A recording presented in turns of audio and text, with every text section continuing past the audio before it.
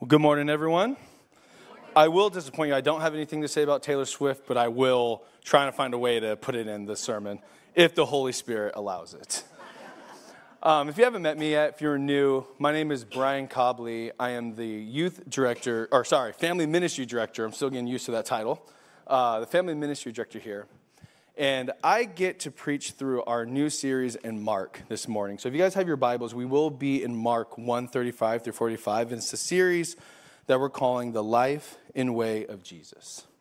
Now, this is a series that Ryan started, and I would say this series is probably going to take us a very long time. But Ryan's done a really good job of walking us through just the beginning of the ministry of Jesus. And to catch you guys up to where we just were, because we did take about 2 weeks off in this series. We just encountered Jesus teaching, preaching in synagogues. We've seen a man who was demon-possessed, want a healing from Jesus. We see that this demon even knew who Jesus was, and Jesus healed him, also told him to be silent. And then as the narrative continued, Jesus went into Simon's house, and there he saw Simon's mother-in-law sick to the point of death. And he reached out, touched her, and healed her. But then the story didn't end there. From there, the whole city waited until sundown. But once that happened, they all showed up at Simon's door, and Jesus just did a mass healing. So this morning, we are going to look at the very next day and a few days beyond. So if you do have your Bibles, we're going to be in Mark 1:35. But I want to do what Ryan has been doing this whole series. Let's all stand up for God's word as we read this. So here it is. Very early in the morning, while it was still dark, Jesus got up, left the house, and went off to a solitary place where he prayed. Simon and his companions went to look for him, and when they found him, they exclaimed, "Everyone is looking for you." Jesus replied, "Let us go somewhere else, to nearby villages, so I can preach there also. That is why I have come." So he traveled throughout Galilee, preaching in their synagogues and driving out demons. A man with leprosy came to him and begged him on his knees, "If you are willing, you can make me clean." Jesus was indignant. He reached out his hand, touched the man. "I am willing," he said. "Be clean." Immediately the leprosy left him and he was cleansed. Jesus sent him away at once with a strong warning. "See that you don't tell this to anyone, but go, show yourself to the priests and offer the sacrifices that Moses commanded for your cleansing as a testimony to them." Instead, this man, he went out and began to talk freely, spreading the news. As a result, Jesus could no longer enter a town openly, but stayed outside in lonely places. Yet the people still came to him from everywhere. Let's pray, and then you guys can have a seat. Jesus, thank you for your word. And thank you for all those that you have called into the sanctuary this morning, Lord. And I pray that your narrative, what you went through, your life, can not just have an impact on our life today, but this message, your word in Mark, can help us throughout our lives. We pray this thing in your name. Amen. So like I told you, the night before this moment, Jesus had an incredible busy day ushering the kingdom of God. It says the whole city showed up at sundown. Now to me, this feels like a Friday night lights, a whole town shuts down for the high school football game kind of thing. It says the whole city showed up for Jesus. And what is cool is Jesus showed up for them as he was healing as many people as possible. He healed everyone that went into Simon's house. Now, as amazing as this night is, guys, I want us to put ourselves in their shoes. How hectic, how chaotic do you think that night was?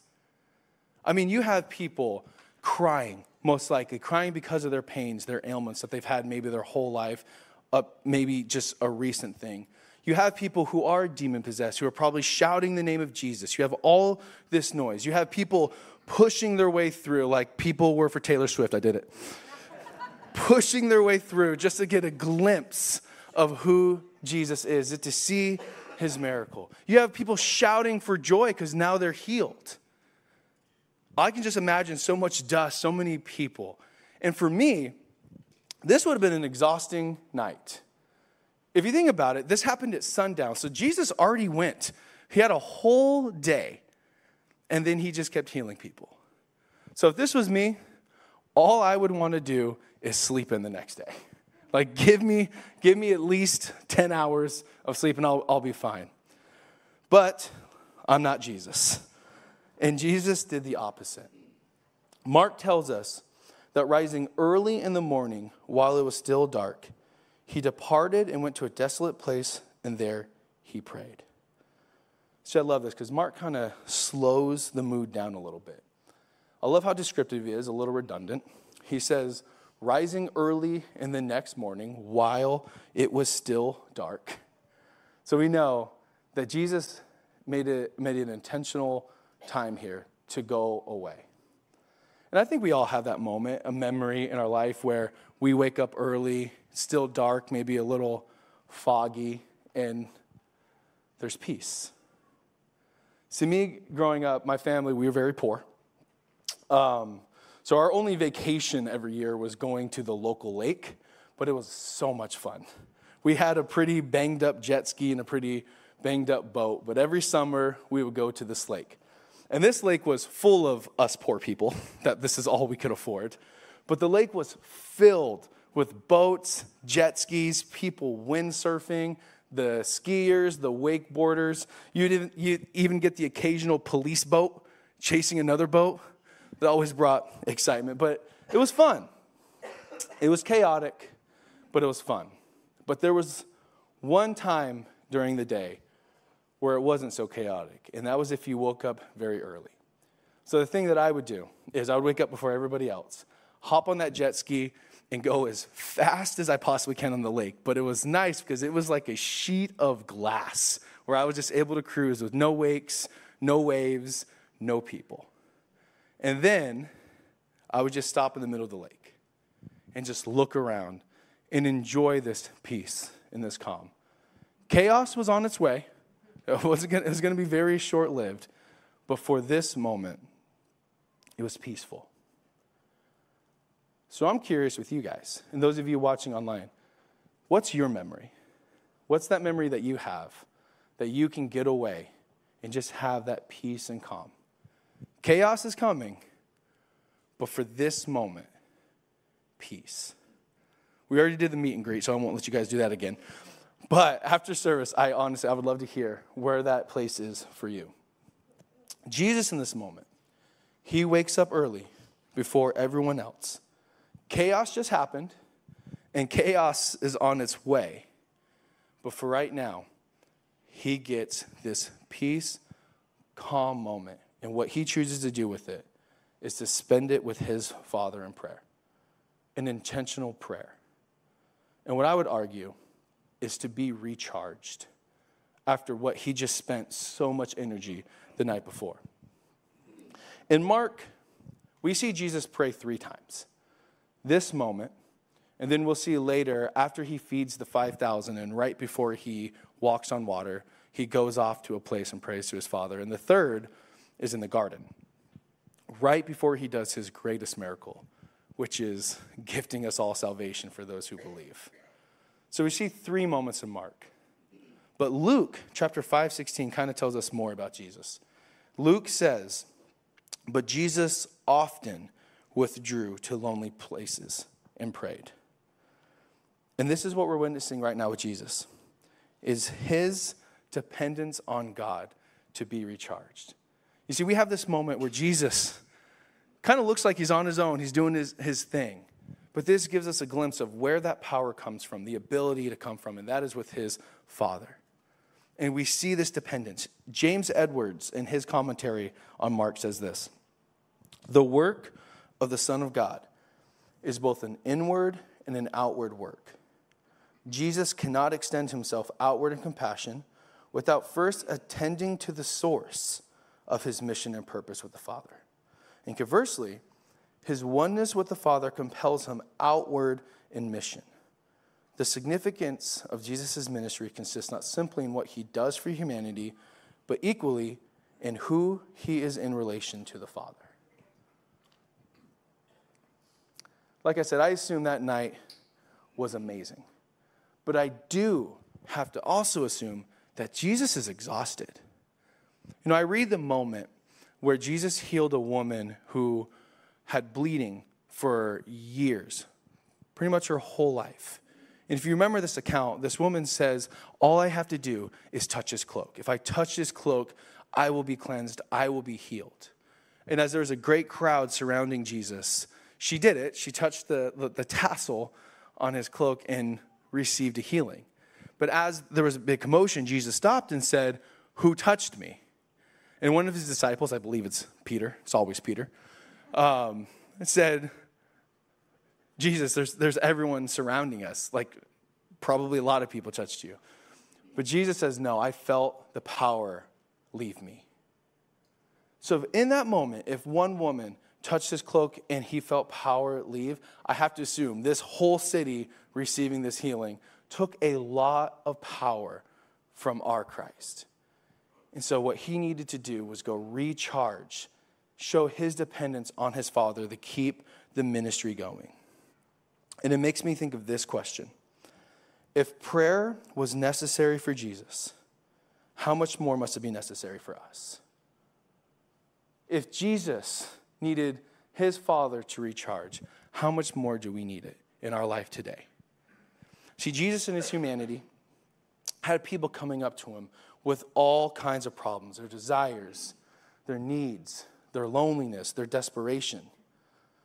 There's a lot of people, and as you might know in this room, people can be pretty draining. And I bet Jesus was feeling pretty drained. And I want to ask you guys in this room, how are you feeling right now? Are you feeling this sense of drainage? Do you feel like you need a recharge? Bill Walsh, greatest coach in history, but Bill Walsh, famous 49er coach, summed it up perfectly in his book, The Score Will Take Care of Itself. Here's what he said. How do you know if you're doing the job? If you're up at 3 a.m. talking to a tape recorder and writing notes on paper, have a knot in your stomach, rash on your skin, losing sleep and losing touch with wife and kids, have no appetite or sense of humor, and feel everything might turn out wrong, you're probably doing the job. Yeah, I'm glad none of you laughed at that. I'm telling you. When I read that, it was supposed to be funny, but it was a little too real for me. I read that, I'm like, yeah, no, I get it. I think I had a conversation with Ryan. I'm like, yeah, I keep waking up in the middle of the night thinking all the things I have to do. I get my phone out, and I have to write down everything before I can get some sleep. Anybody else with me on this? I want to see, where's our level at right now? Yes? If Bill Walsh nailed it on the head with you, you are not alone. There are plenty of us who life is kind of hitting us really hard, and we have so much responsibility, so many people trusting us, so many people needing us, that we can start feeling that way. And I mean, maybe you've said this statement. I know I've said it. I know I've heard my wife say it, but maybe you've said once I'm done with this, then everything's going to be okay. Or once this season is done, I will be fine. What I want to say is we need to make sure that we are okay now. If that's you in that quote, if you're finding yourself losing appetite, sense of humor, if you find yourself getting out of touch with your family, let's fix it now, because that really is not okay. It might not be a season, and that season might be never ending. So what we need to do is what Jesus did, and that is put our dependence on God for our recharge. We need to take intentional time to spend with our Father. So I want to ask you, what are you putting your dependence on to receive that? Because I'm telling you, maybe it is not a good night's sleep that you need to get the recharge. Maybe it is not that glass of wine at the end of the day, and it might not even be a vacation that you need. What you might need is time with God. Just intentional time. And if you're wondering, how do you get that? I say do the same thing that Jesus did. Rise up early in the morning and spend time with him. Rise up early. Because if you don't take the intentional time, life is going to continue, and you will get interrupted in life, just like Jesus is about to get interrupted. See, he takes his intentional time to be with his Father. But as we saw, Simon and his companions are looking for Jesus. Here's what it says. Simon and his companions went to look for him. And when they found him, they exclaimed, "Everyone is looking for you." Now, this translation is a little fun.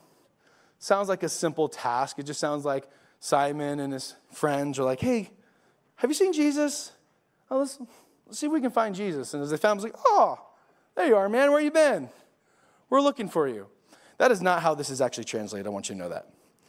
The original meaning of this word, "went looking for," can be better translated, "hunted for him." They went hunting for Jesus. So that wasn't just casual. That was very like pushing your way forward, trying to find Jesus. The word picture this gives me is, imagine you're a kid and you are going to Target with your mom, and your mom sends you to go back to the car to get her purse. And then when you go back, you're like, okay, where's my mom? Obviously, this is before cell phones. And as you're like going down Target, which has a million aisles, you're just like, oh, okay, where is she? We came here for one item. And then I feel bad for like the kids with Fred Meyer where they have the 2 aisles where you're just... And as you keep looking for him, it feels like it takes an hour. You hear the voice in the sky saying, "Will Bryan Cobley please come up to the front? Your mother is looking for you. Bryan Cobley to the front." I'm like, well, now I got to wait because now everybody's going to know who I am. Waiting for my mom. I want to know, parents in the room, have you done this to your kids? Have you? You've done? All right. Whose here's parents have done that to them? I want to see a show of hands. So it's dying, Cell phones have cured us from that embarrassment. But that's what they're doing. They are hunting for Jesus right now, looking for him. And the reason is, after an exciting night, they probably want to see the continuation of this. They want to see more healing, more teaching, more exorcisms. Like the ministry is working. So why should it end? Why should it stop? And as we're seeing this, as we're seeing Simon lead people, this kind of gives us the same feeling that we'll see later, where Jesus tells Simon, "Get behind me, Satan." Where it's like Simon's so close, yet so far to really understand the purpose of Jesus. So as he's bringing everybody in, he's like, yeah, let's keep this going. And honestly, guys, I can't blame him. Last time Ryan preached, what we learned is Simon has a family. He has a mother-in-law, which means he most likely has a wife. I don't know about kids. Thank you. And he is sacrificing everything to follow Jesus. And right now, it looks like it's paying off. Like people are getting healed. A whole city is showing up to hear this message. It is working. So Simon's like, hey, let's keep the party going. Let's go look for him so he doesn't end. Because it's like the old saying, if it ain't broke, don't fix it. But again, we're not Jesus. See, this thought, if it ain't broke, don't fix it, is exactly why Jesus needed to go recharge with his Father. Because he would also realign with his purpose. See, his primary mission is to not be a wonder worker, but to proclaim the kingdom of God to all. He's not to be a wonder worker.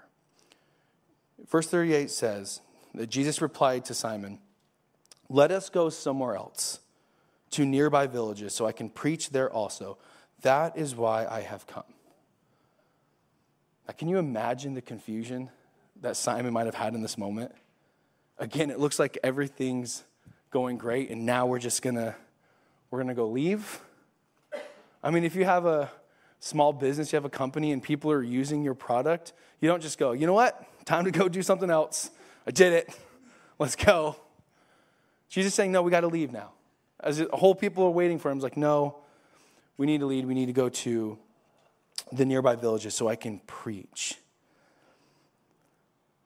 So Jesus, being intentional with his Father in prayer, realigns with the purpose. He gets recharged and he gets realigned, and he realizes what he needs to do. Again, we see this in the garden. In that moment where Jesus he goes out and prays with his Father, comes with a request. But in that request, he gets encouraged by the Father. He gets that recharge, but he also gets realigned by saying, not my will, but yours. Came with a request, but still realigned. In church, this might be something that we need. We also might need to be realigned with God's purpose. So my question for you is, do you need a realignment? Now, how many times do you reject that question in your life? Because I feel like I reject that question every single time I take my car in.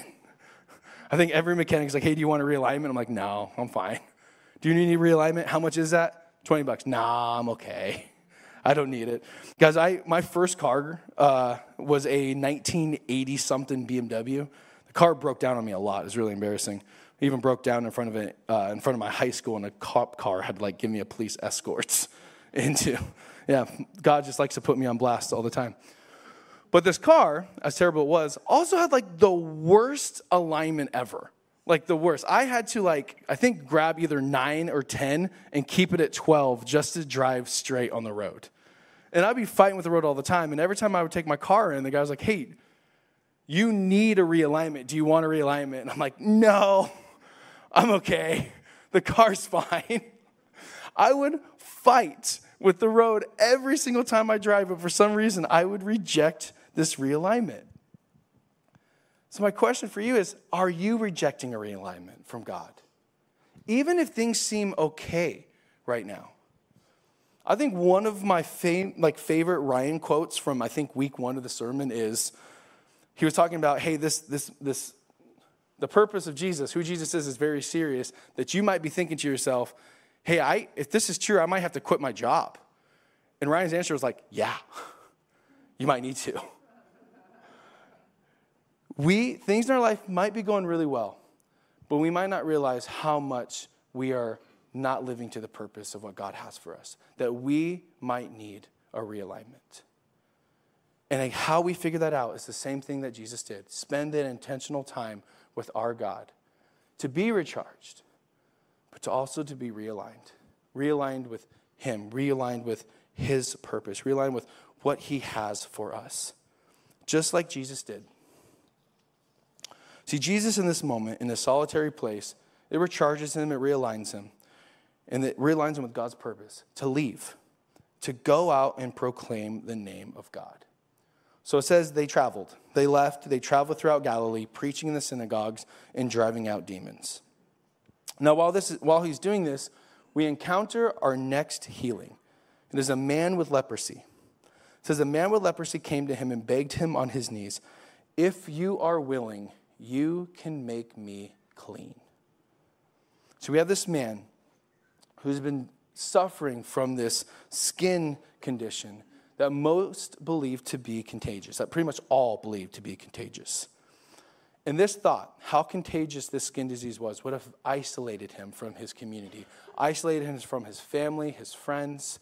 It also would have isolated him from religious practices, which means he couldn't participate in synagogue teachings. He couldn't participate in all of the sacrifices, the major events going to Jerusalem. He couldn't do it. And if anybody noticed him, if anybody saw him, they would have screamed at him, rejected him, making him feel significantly worse about something that he had. Not something he was, something that he had. And it doesn't tell us, it doesn't specify how long he had this disease, but we do know that it was long enough to be desperate for a cleansing, to be desperate for Jesus. Desperate enough to break social laws. Because it said that he came close to Jesus, and pretty much close enough for Jesus to touch him. Now, this would have been a major taboo. But listen to his request. I love his request. It says, if you are willing, you can make me clean. He doesn't really ask for a healing, which it does mean that. But he's asking for a cleansing. Make me clean. See, this request is because leprosy was thought to be incurable. The only way to be cured of leprosy is pretty much a miracle from God. I want you to hear that. A miracle from God. Which means that this man, when he looks at Jesus and he hears the power of Jesus, is connecting Jesus to God. He's making the connection that they're one and the same, that the power of him is a power of God. And through this, he can make me clean. But you see, he's not just asking for the healing. He's not just asking for the cleansing. This man is asking to be restored. Jesus brings restoration. He brings restoration. See, this man is desperate for the restoration, to be restored back into his community, to be able to be around his family again, his friends, to have a job, a sense of purpose, to have a meal, to share a meal with somebody again, and to be touched. And what's amazing is Jesus is going to be the first person to touch him since he's been an outcast. It says Jesus was indignant. He reached out his hand and touched the man. I am willing, he said. Be clean. Immediately the leprosy left him, and he was cleansed. We see that Jesus was indignant, and as you read this, your translation might say something else. There's some translations that say that Jesus was angry. There's some translations that says Jesus showed compassion on this man. So whether he was angry at how this man was treated or whether he showed compassion, what we do know is that Jesus touched this man, and he was cleansed. He was restored. This man was no longer a man with leprosy. People wouldn't run from him. People wouldn't yell at him. People wouldn't be terrified of him. He can be in relations with others. And now he's been restored, not just on earth, but he's restored in the kingdom. Restored to participate in stuff that would bring him closer to the presence of God. And Jesus, in keeping with the law, told him what to do next. He says, Jesus sent him away at once with a strong warning. And he says, see that you don't tell this to anyone, but go, show yourself to the priest and offer the sacrifices that Moses commanded for your cleansing as a testimony to them. And instead, he went out and began to talk freely, spreading the news. As a result, Jesus could no longer enter a town openly, but stayed outside in lonely places, yet the people still came to him from everywhere. See, Jesus does tell him what to do, to be fully restored. Now, we can see that this man did not listen to Jesus, and I would love to preach more on that, but that will be a sermon for another day. But Jesus tells this guy, Jesus, keeping with the law, tells him to show yourself to the priest. You've been restored. You've been cleansed. You've had the miracle from God that you were desperate for. This man is restored back to his community and back into worship. Jesus brings restoration. Now, without the whole leprosy part, maybe you can relate to this man. But maybe you feel like you're cut off from society, cut off from community, maybe cut off from a family member. Or maybe you're sitting in this room and thinking that you've been feeling cut off from God for a long time. And that you're hoping and needing and craving restoration as well. I want to tell you that restoration, it comes from Jesus. Here's my last word picture of the day for you.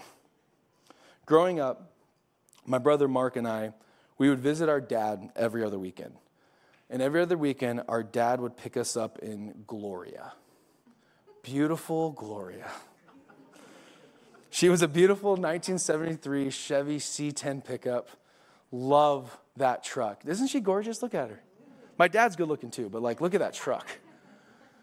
But see, when my dad would pick us up, he would go on the roads that he knew there was no police officers and just step on it. And it was such a beautiful sound to hear. But while he picked us up, he was also blasting Slick Rick songs, Midnight Star, and any other funk band that Harmonious Funk last Wednesday was playing.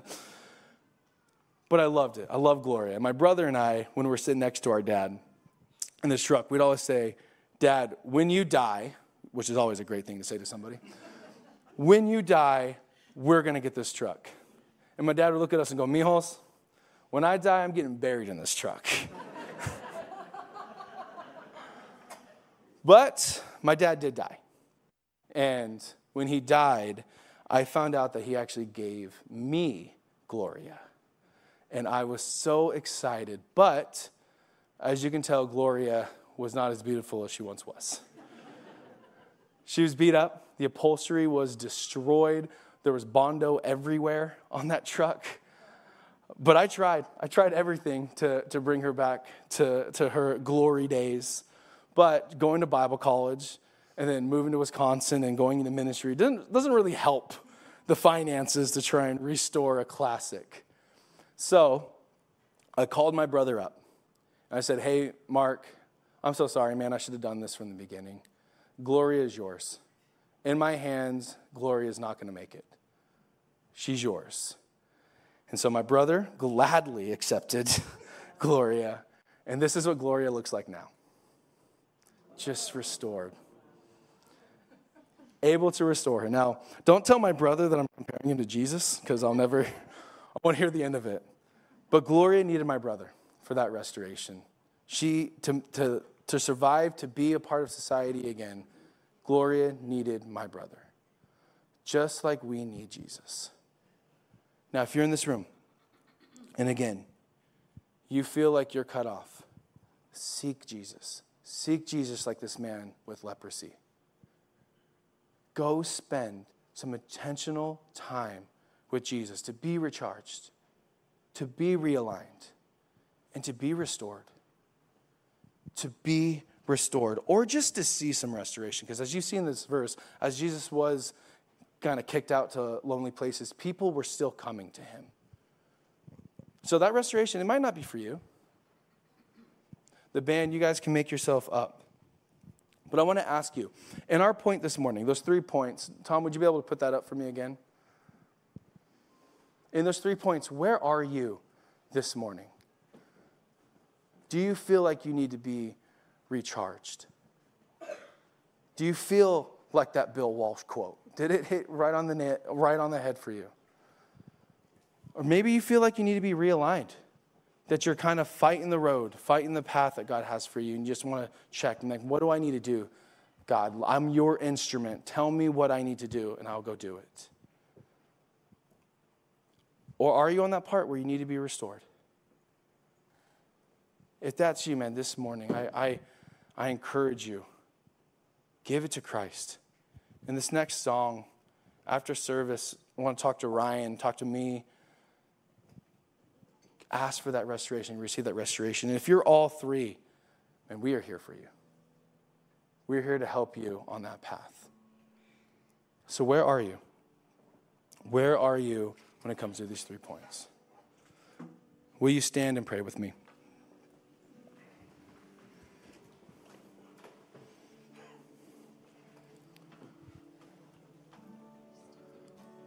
Jesus, I'm praying for your people here in this sanctuary, wherever they're at, wherever they need, or even the people that they encounter every day. Lord, I pray you show up for them. In that intentional time, that time that they get to spend with you, show up. Like the Father showed up for you, show up for our people here at Arbor in our community. To encourage, to recharge, to realign, and to restore. Lord, let them experience you and feel your presence on earth and in preparation for the kingdom. Amen.